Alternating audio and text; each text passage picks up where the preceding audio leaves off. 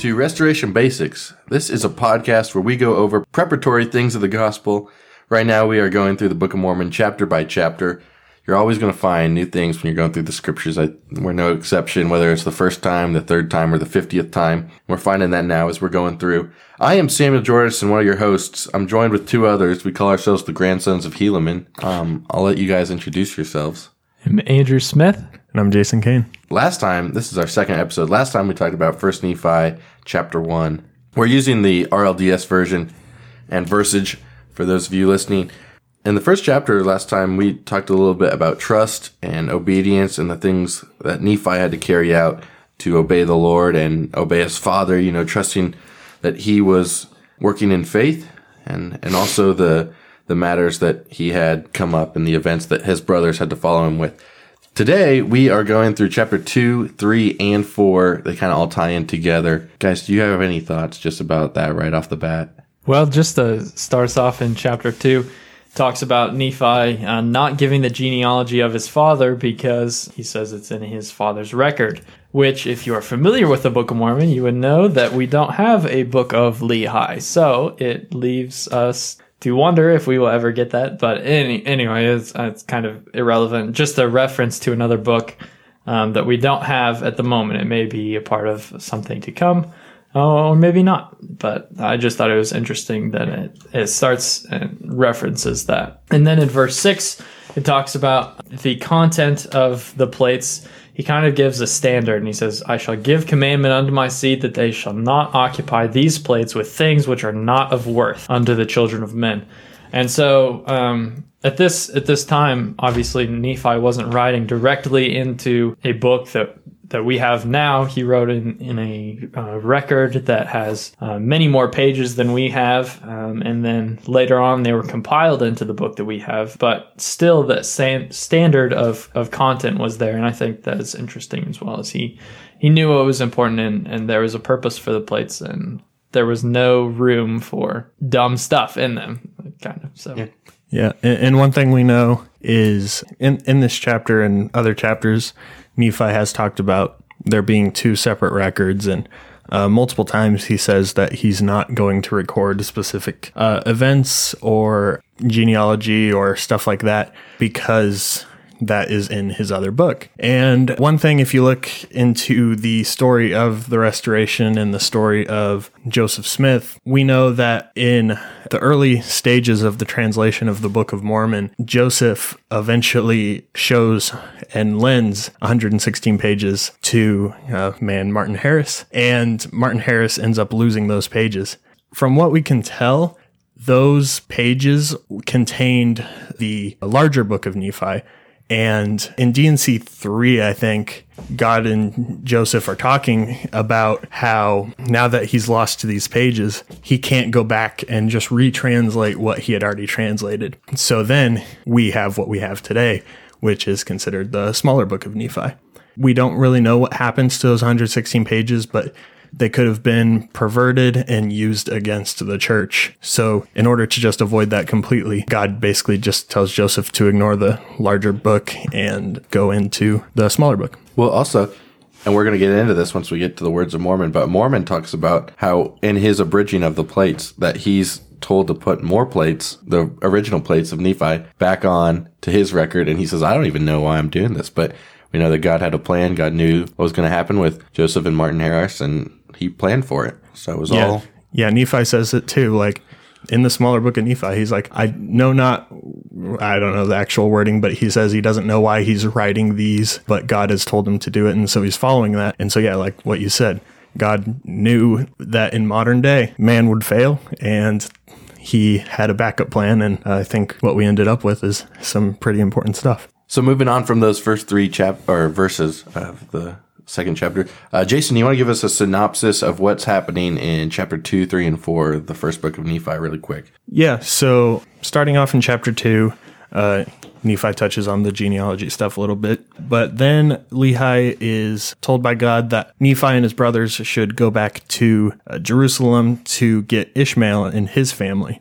And once they do, Ishmael immediately pretty much agrees to go out into the wilderness with them and his family because the Lord had softened their hearts. Once in the wilderness, Laman and Lemuel and the daughters of Ishmael and the sons of Ishmael and their families all rebelled against Nephi, Sam, Lehi, Ishmael, and his wife. Nephi reminds them of all the things that the Lord has done for them and that the destruction of Jerusalem must happen because the Lord had said it would. And they want to return to Jerusalem. But Nephi tells them that they will perish if they go back. The group eventually gets angry with Nephi, and then they bind him up and leaves him for dead for wild beasts to feed on him. But God helps loose the bands that bound Nephi, and then they try and attack him again, but this time some of the family of Ishmael objected, and that helped soften Laman and Lemuel's hearts. Those trying to kill Nephi are then ashamed, and they ask forgiveness. Nephi forgives them, and then they return to Lehi. And then Lehi gives a vision that he was given by God, and then we'll explain that later. Afterwards, Lehi tells Laman and Lemuel that he's worried for them and wants them to experience the joy of following Christ. And then in chapter 3, Nephi eventually is asking God if he can experience the same thing his father did. And the Lord gives him insights onto what happened in that dream. The extended cut of the vision. Yeah. And also goes into a lot more that we'll also get into later. And then chapter 4, Nephi goes back to his brothers and warns them basically that they need to get their act together. And that's pretty much all that happens in these chapters. Well, the vision is a big talking point. If you attended a Bible school at a restoration branch, chances are you probably went through a year or even just a lesson on the vision of Nephi and Lehi and the interpretation Nephi had of it. But real quick, before we start off in the vision, let's talk about Ishmael and his faithfulness for willing to go out into the wilderness and follow Lehi's family. It doesn't say a lot about Ishmael. It just says that the Lord softened his heart, and that was good enough for him and his household, and they took their journey with him down into the wilderness. Nephi has a really cool point here in 2:19 that's probably we all understand, but it's just important for us to know. It says, "And if it so be that we are faithful to him, we shall obtain the land of promise, and ye shall know at some future period that the word of the Lord shall be fulfilled concerning the destruction of the Jerusalem." And part of that is, or part I take away from that we can always apply to us today, is you have to be faithful to receive the promise. They wouldn't have gotten to see the land of promise if they hadn't been faithful in the first place. And it's the same with Lehi or Ishmael and his family. There's a point in here that I wanted to make when I read this. Again, in 2:25, Laman and Lemuel are actually angry with Nephi, and they come up against him, and Nephi gives them the choice. He says, "You can go back to Jerusalem if you want." And they respond by beating him. But what I want to focus on, and I never hear it talked about, is that Laman and Lemuel had the choice to go back to Jerusalem if they so wanted. And I think this points out when they don't do it, when they don't take their choice to go back, and they end up beating Nephi and wrapping him in cords, and they're angry with him, is that they believe in the words of God and their father Lehi, but they're still angry at God for what he's doing to them. You know, they lost all their inheritance when they gave it to Laban. They are sleeping in tents now. They're not in their home. They're away from their friends. And I think they believe that Jerusalem will be destroyed, but they don't like it. And sometimes in our own lives, when we ask God for an answer, sometimes we get an answer we don't want. And it's easy for us to be mad what God said, or what he's commanded us to do. But Laman and Lemuel, they didn't have their hearts softened. And they went through the same trials that Nephi did. And they came away with a lot different perspective and a lot different of a blessing. Actually, it was more of a curse, right? Getting into, they come back with the daughters of Ishmael and his family, and their father tells them he's seen a dream, and we're gonna mostly focus on Nephi's interpretation of the dream, because he tells his sons, "Hey, I had this dream, and this is what I saw." And then Nephi says, "Well, I want to know more about this dream." So he goes to the Lord, and in chapter 3, it starts out after Lehi's done speaking to him. He wants to know what they're talking about. And in chapter 3, verse 38, his vision begins with the Spirit of the Lord taking up him to a high mountain and kind of talking about what happens. Well, just real quick, before that, in verse 4, before Nephi sees his vision, talks about Lehi telling them what he saw and everything, and then chapter 3 starts, and then he finishes talking about the vision, but then he starts talking about Christ, and that's from verses 2 through 4 or 5. And then kind of explaining from then on. It says to me that even though this vision is important, that it speaks to the point that everything is to bring us closer to Christ, and everything is supposed to bring us back to God. And so good things, if they are good, they will bring you to Jesus. They will point to Jesus in some way. And so this is what that vision did to Lehi and his family, is that it ultimately, you can say, well, I don't see Jesus in the vision. Well, you may not see him directly in the vision as a person or named, but this was the reason why this vision was given to Lehi and his family, to point to Jesus. And that's why Lehi's talking about the Savior right after that. And that's why when we see Nephi's interpretation, it's scattered among references to the Savior.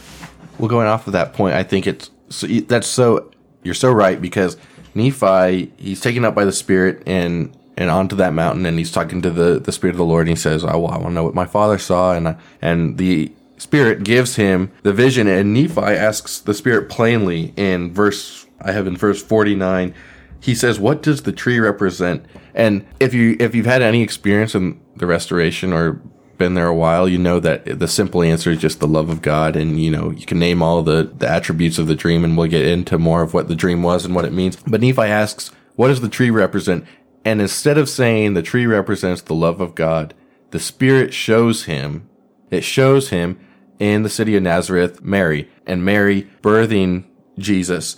And Nephi, in verse 62, he's talking, and we remember that Nephi is a Jew, right? So he's practicing the law of Moses. He's practicing this strict code and having sacrifices and stuff. But he realizes what this gift of a Savior is sent by. It's sent by the love of God. And that's how he gets his answer. And very plainly, he says, yea, it is the love of God which sheddeth itself abroad in the hearts of the children of men. It's the most desirable thing above all things. And the Spirit says, yea, and the most joyous unto the soul. And so Nephi understands that, what the tree means, by being showed Christ, just what Lehi wrapped up when he was talking about his vision, and he finishes with Christ. Yeah, I really like how it the order of what it goes into, because it does start talking about Christ. And in verse 62, it's like, and the angel said unto me, behold, the Lamb of God, yea, even the Son of the eternal Father. Knowest thou the meaning of the tree which thy father saw? It's like right there. It's not just, it is the love of God, and it's expounded by showing that the pure love of God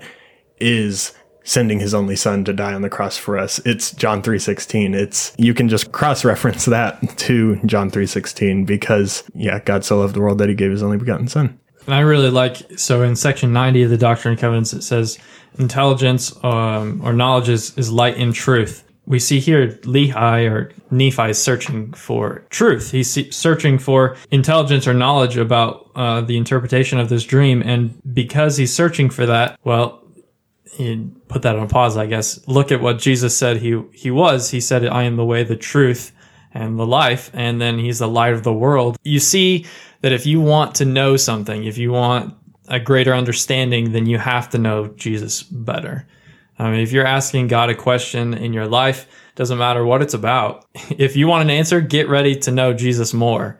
Because that's the way it happens. When God gives you knowledge or understanding, it comes in the form of knowing Christ better. Yeah, something that I always overlook, at least, is when we talk about the rod of iron, and we haven't even really given an overview of the vision yet, but when you talk about the rod of iron, we reference it as the word of God.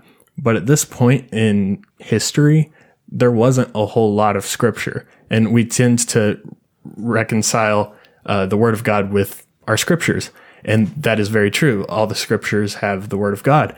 But at this point in their lives, it's probably a much more personal relationship with him, being able to commune with God and receiving the word of God. We're going to see it constantly throughout the vision, that after the Spirit gives Nephi a new understanding of something that happened in Lehi's vision, he's going to bring it back to the Lamb of God, how he's referred to a lot through this vision in Christ. And constantly we talked about you just touched on the rod of iron. And in verse 68, Nephi sees that rod of iron, which his father had saw. And the Spirit gives him the interpretation and says, that is the word of God. And then In verse 69, he also beheld the tree of life, which was a representation of the love of God. And he's just going to keep bringing it back that the love of God and Christ is at the center of everything in this vision. And if you want to understand how good things are, you have to have an understanding of the love of God. And if you want to understand how bad things are, you need to have an understanding of how good the love of God is. So I think we should just, for context, in case someone hasn't heard the story, just go over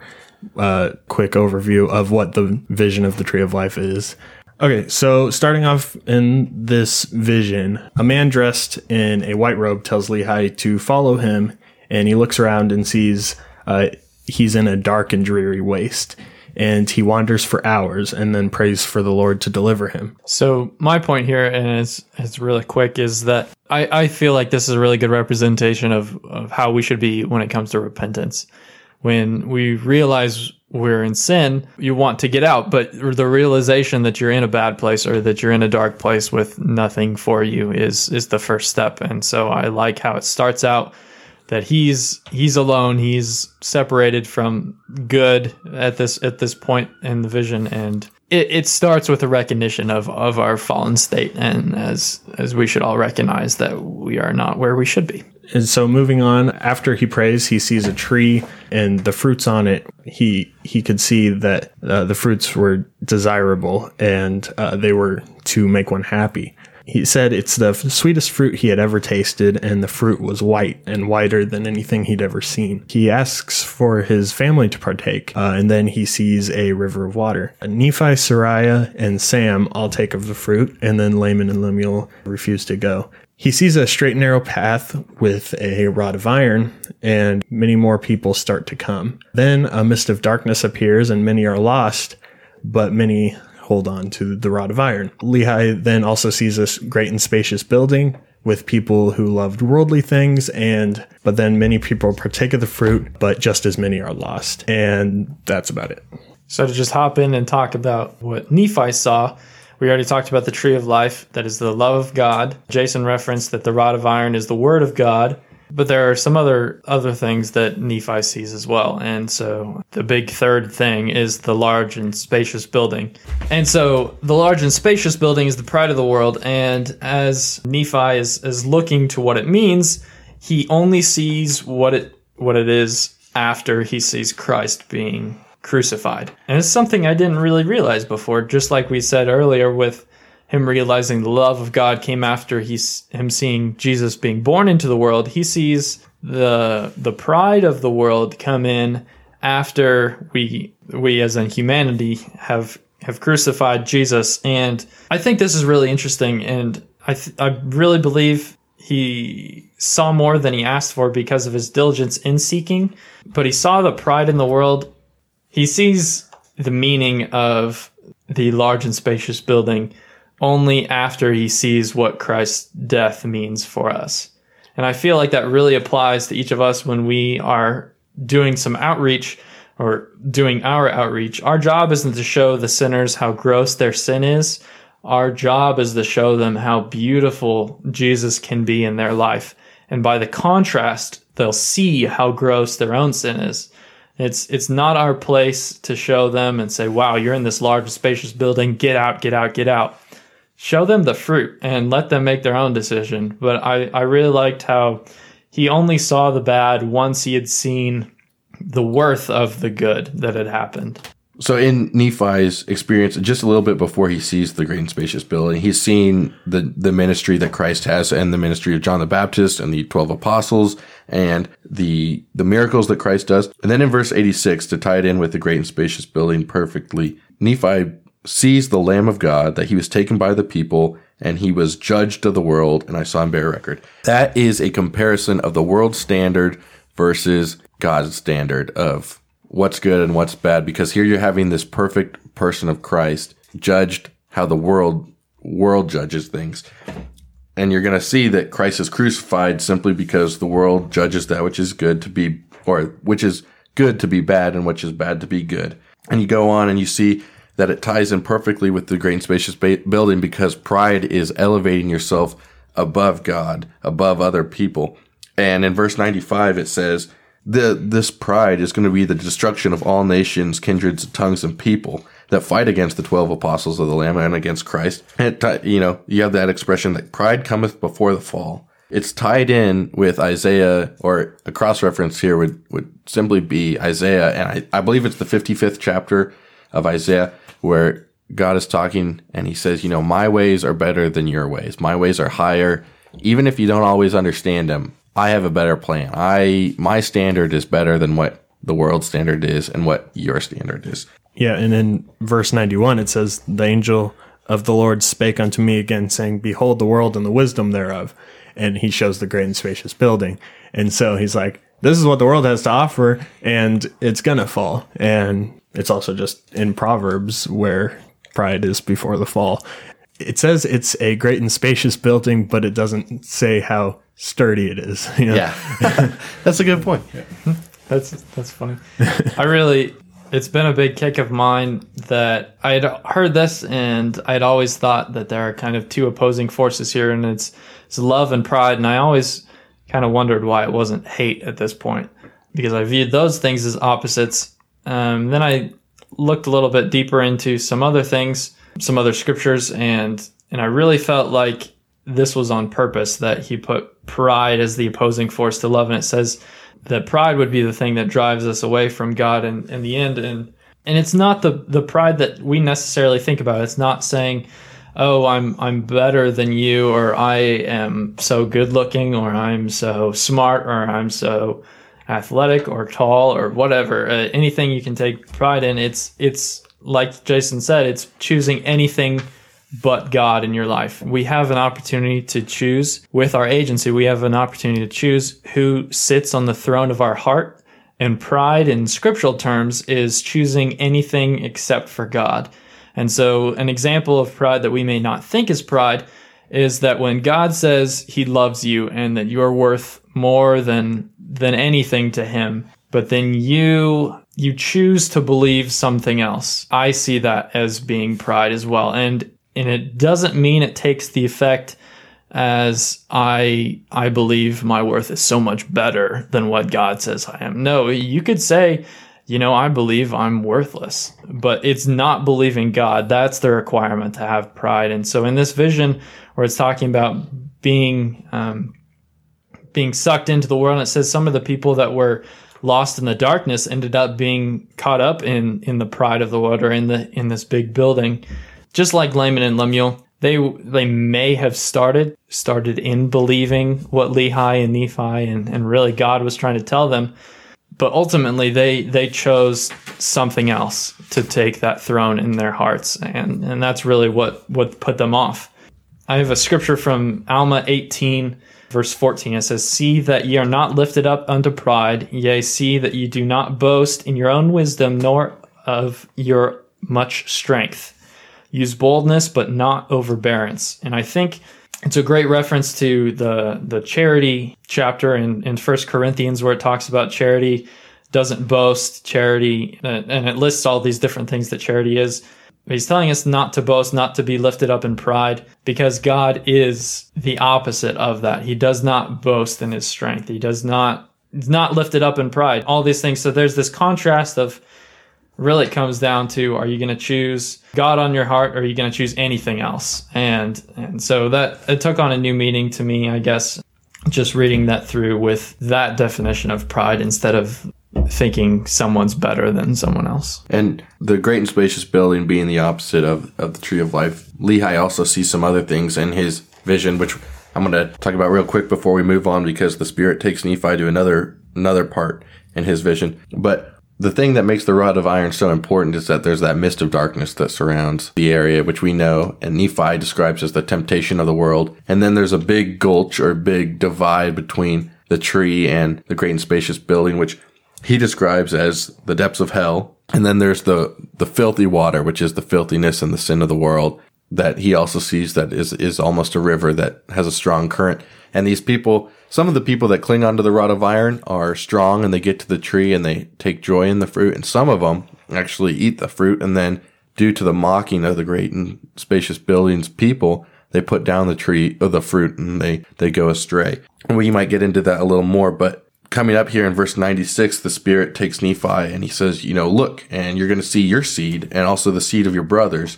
And Nephi looks and he sees the land of promise that they're going to, and he sees people as numerous as the sands of the sea, and kind of the history of his people. He sees them fighting. He sees some righteous. He sees a lot of wickedness. And he knows, due to the first part of his vision, he knows that Christ was crucified and resurrected and lives again. And he sees Christ coming to his people and giving or ordaining 12 leaders for his people here in the promised land. And then he sees his brother's seed wipe out his seed due to their wickedness. And he sees that there's no good anywhere on the promised land. And he sees the history of the Gentiles, which would not be Jews, right, coming over to America, coming over to the promised land, and bringing with them a book which came from the Jews, which we know as the Bible. And the Bible proceeds from the mouth of the Jews to the Gentiles, and the Gentiles are bringing that over to his seed, and they are stumbling because of some of the things that have been taken out of the Bible. And I wanted to touch on that real quick here in verse 171. Nephi sees a great and abominable church come up from the teachings of men, and it corrupts the things which God has put in this book, this Bible. And he says there are many plain and precious things taken away from the book, which is the book of the Lamb of God. And I want to say that this isn't just things edited out of the Bible. This is also understanding and teaching that was missed, that was said, no, this isn't right. And then people just interpreted things the wrong way. In verse 175, it says, because of many of the things which are taken out of the gospel, many people stumble, right? Satan has great power over them. And you can see that because we have so many different denominations of churches everywhere that everyone has a different idea of what things mean. Even in the Restoration movement, you can see tons of churches too, because we don't agree on everything and we have some issues. But you're going to see a lot of people differ over salvation, over our role. And you don't see that so much in the Restoration. We're kind of divided over a few other things, which isn't any better, but we have a better understanding because those plain and precious things have been put back into our gospel with the Book of Mormon, with the understanding, and with the Spirit speaking to us today. So in 185, that's when the Book of Mormon comes forth out of the seed of Nephi. We know that Nephi, and he had this record that he kept, and he commands his sons to take care of it, and more people to keep abridging and keeping a record of what was happening over in the New World. And when the Gentiles come over, Nephi's people have made this record, and we know that Moroni has buried it. If you read the end of the Book of Mormon, it comes forth with a story that Jason and Andrew touched on earlier, is Joseph Smith in the Book of Mormon, which is what we're reading from right now. And these records are to the convincing of the Jew, of the Gentile, of the Nephite, and the Lamanite that Jesus is the Christ, is that truth that has been constantly throughout this vision of Nephi and Lehi's. And in 193, it's all about this record, and this record, along with the original record of the Bible, of the Jews, is to make known to all kindreds, tongues, and people that the Lamb of God is the Son of the eternal Father and the Savior of the world, and that all men must come unto him, or they cannot be saved. It's Jesus through and through this vision, over and over. And in 195, the words of the Lamb shall be made known into the records of Nephi's seed and his children and their children, and it's going to be combined with the record of the 12 apostles, the Bible, and they shall be both established in one. They're one testimony, just like there's one God and one shepherd over all the earth. And then it talks about how Christ is going to manifest himself through these words, through these records. If people are humble and are obedient, they are going to come to Christ and see him for who he is and have an understanding that is so important to us.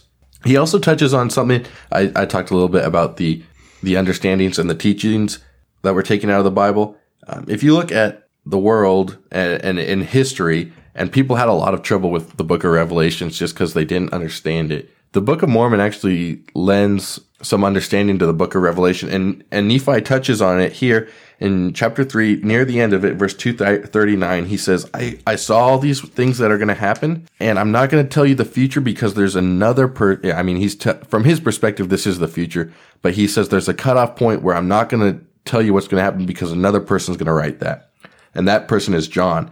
And John is writing the book of Revelation, the accounts that are going to happen in the last days. And Nephi is saying that's for him to write. And so hundreds of years before Jesus walks the earth, before John writes this, the testimony is being established of what's going to happen before the end times. And then John picks it up and he's going to write the book of Revelation, which is a little bit confusing if you don't have, still is confusing even if you have the Book of Mormon, but a little bit more understanding is given if you're given the precursor to that, the prologue that Nephi writes.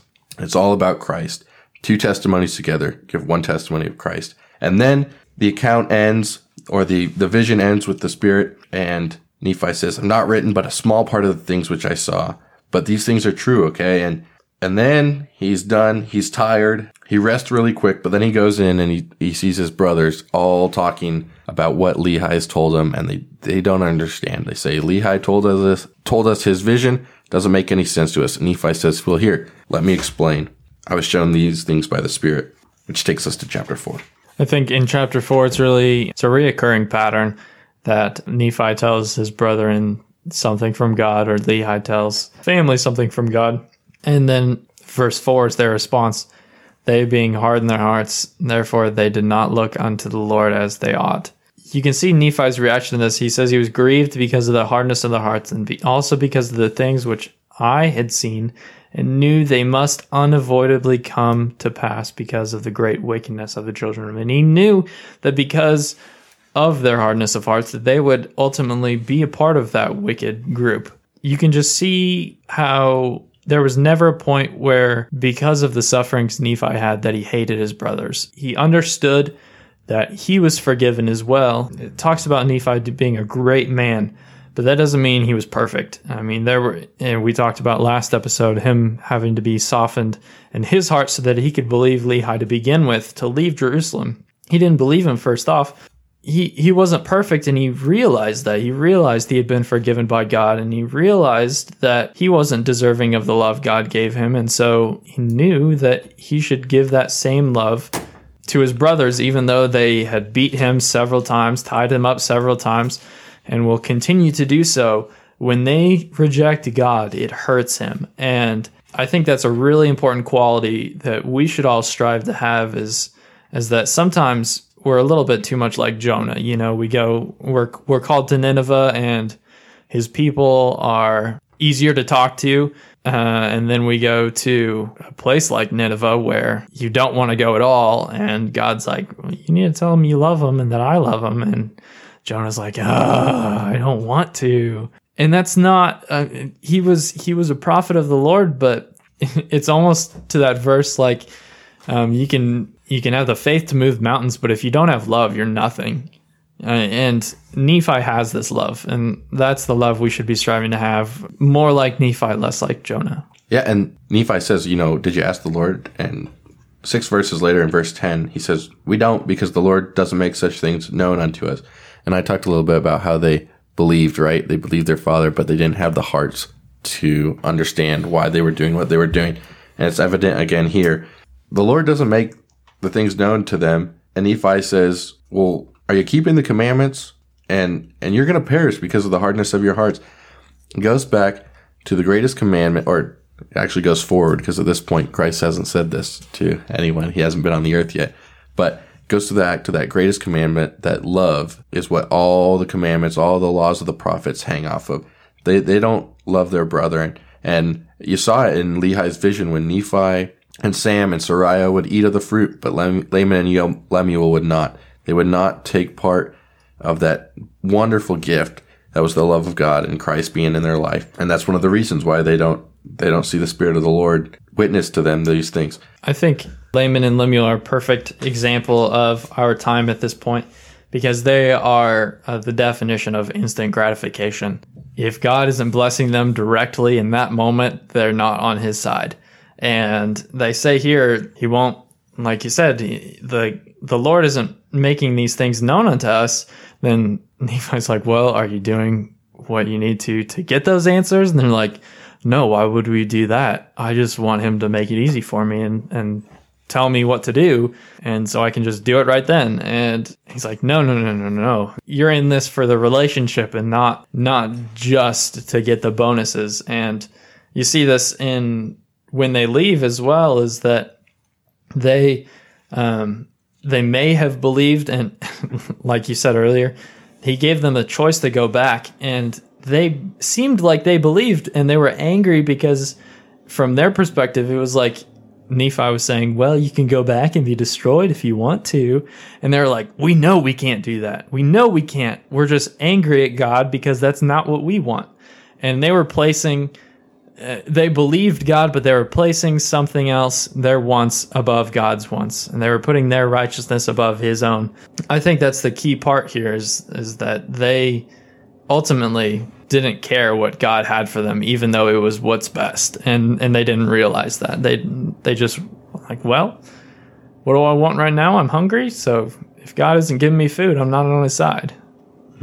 In contrast to the instant gratification that they have, Lehi and Nephi love them and are worried about their eternal state, because they were shown some of the things of judgment and hell and heaven and all that, and it says that kind of at the end, but they're just worried for their eternal salvation. They care more about that. You don't really see them complain that Laman and Lemuel are rebelling per se. It's more of a, why aren't you following what God wants us to do? It's something much bigger than just an inconvenience.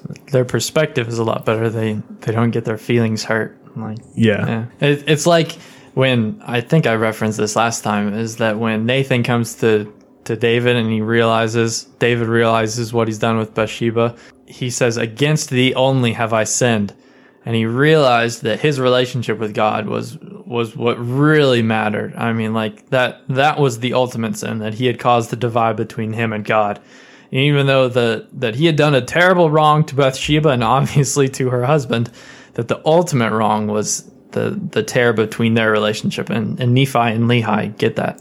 I love this quote along those same lines, is that no one has sinned more against me than I have sinned against God. That is way greater than that. I need forgiveness for that way more than anyone needs my forgiveness. And Laman and Lemuel didn't realize that. That's why they were angry so often, and Nephi and Lehi did. Yeah, they were just upset that they had to leave and do what they didn't want to do. It's very temporal.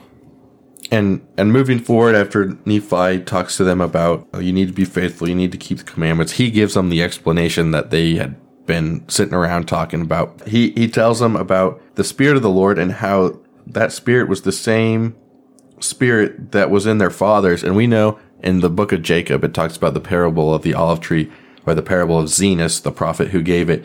And it's that same father. That's who I believe it's referring to, because he goes on and he talks about the branches of the olive tree and how their seed, which is now a branch of the house of Israel, is going to get grafted back in. And he tells them all about the plan that God has for them. And so then he goes on and tells them the meaning of Lehi's dream. And so in verse 36, they're asking him, and they say, what does the tree mean? He says, it's a representation of the tree of life. And what's the rod of iron mean? And he tells them it means the word of God, and you need to hearken unto it. You need to hold on to it. And if you do, you'll never die. He gives a really short answer.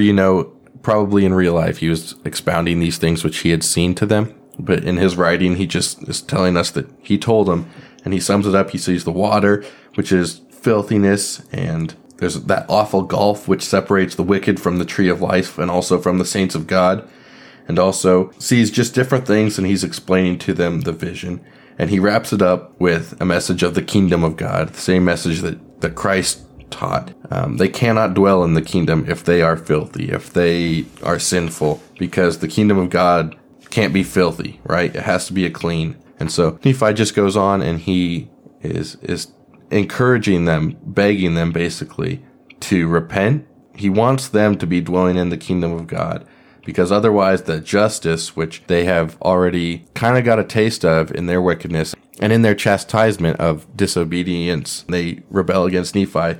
That justice that they've got a little bit of taste of is going to separate them from God, and they're going to be in a place of extreme pain and wickedness. And he says that this gift, Nephi wraps it up on a high note though.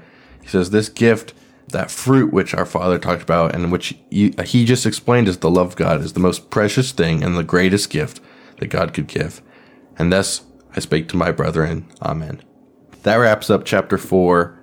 Do you guys have any other thoughts on the vision itself and what Nephi and Lehi saw? So the only other thing that I had was in the order that Lehi saw some things, and it was interesting to me because when I envisioned this vision that he had, you see the tree and you see this straight and narrow path and you see the rod of iron, but it's not the order that he sees them. And he sees the tree and then he tastes of it and then he looks for his family because, like we said, that love that God has for us is selfless. It's giving to others, and as soon as he tastes of it, he wants to give. He wants to share it with others. So he looks towards his family, and he sees Nephi, Sam, and Sariah, and he beckons them to come to him with a loud voice, it says, and just shows his confidence in what he had. It shows that we should be having that same confidence in the gospel that we have as well, and the worth that it is to people. But he doesn't even see the rod of iron until Laman and Lemuel refuse to come. It reminds me of a verse from the second book of Timothy, coming from chapter 3, verse 16. It says, "And all scripture given by inspiration of God is profitable for doctrine, for reproof, for correction, for instruction, and in righteousness, that the man of God may be perfect, thoroughly furnished into all good works." And so we see the purpose of the scripture that we have here is, he says, for correction, for doctrine, and for instruction. And some people, and before I say this, I want to put a little note out there that I'm not lessening the worth of the Bible or Book of Mormon or Doctrine and Covenants. And they are so very valuable to us. And like Jason said, the most complete work of the Word of God that we have. But I think it's important that we not look to the Bible for salvation. In our walk with God, the ultimate goal is the fruit, on the tree, and it's not the rod of iron. Many of those people, I believe he saw on the path, probably were clinging to the word of God, the rod of iron, but not moving. And that's not what God wants us to do. He wants us to use it, but as a tool to get closer to him. And so I think it's just a little interesting that he didn't say specifically that Nephi, Sam, and Sariah didn't use the word of God. Again, not to lessen its worth, but God doesn't want a middleman in our relationship with him. No matter how good the middleman is, he doesn't want one. The only one that's acceptable is Christ, and he is God. So, in that same chapter of Timothy, in that third one, it says, Paul is describing, there's people that are ever learning and never able to come to a knowledge of the truth. And we know that the truth is Christ. Christ is the truth. And that goes hand in hand with people. If you can memorize and know every part about the vision that Lehi had and Nephi's interpretation of it, but unless you understand that Christ is the greatest reward and apply that in a manner in your life in which you're living like it is, then you're never able to come to a knowledge of the truth, and you're missing the mark there. And I love the way it talks about that, because these people are ever learning of the scriptures. Like, I envision people relating it back to the vision. I see in my mind people going up and down on the path, just holding onto the rod, familiarizing themselves with how it feels, how heavy it is in this place, how it's shaped in this place. And they're learning everything they can about the rod. And that's fantastic. But they're only learning because they just want to learn about the rod. I mean, that's not about the goal that they're traveling towards. So, Jason, do you have any other thoughts on chapters 2, 3, and 4 of 1 Nephi? I guess just to summarize, Nephi's interpretation especially shows us that the story of Christ and this vision are very much intertwined. You can't have one without the other.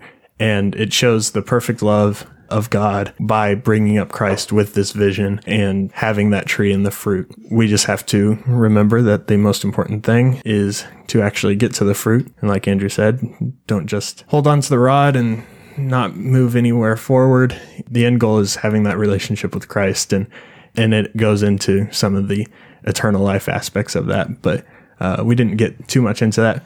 God's looking out for us, and he's given us a very good guide on what to do. And there's a lot of stuff we didn't touch on in the vision, and maybe we'll come back to that at a future episode or next time even. But I want to thank you guys for listening, and we look forward to getting to chapter 5. God bless you the rest of your day.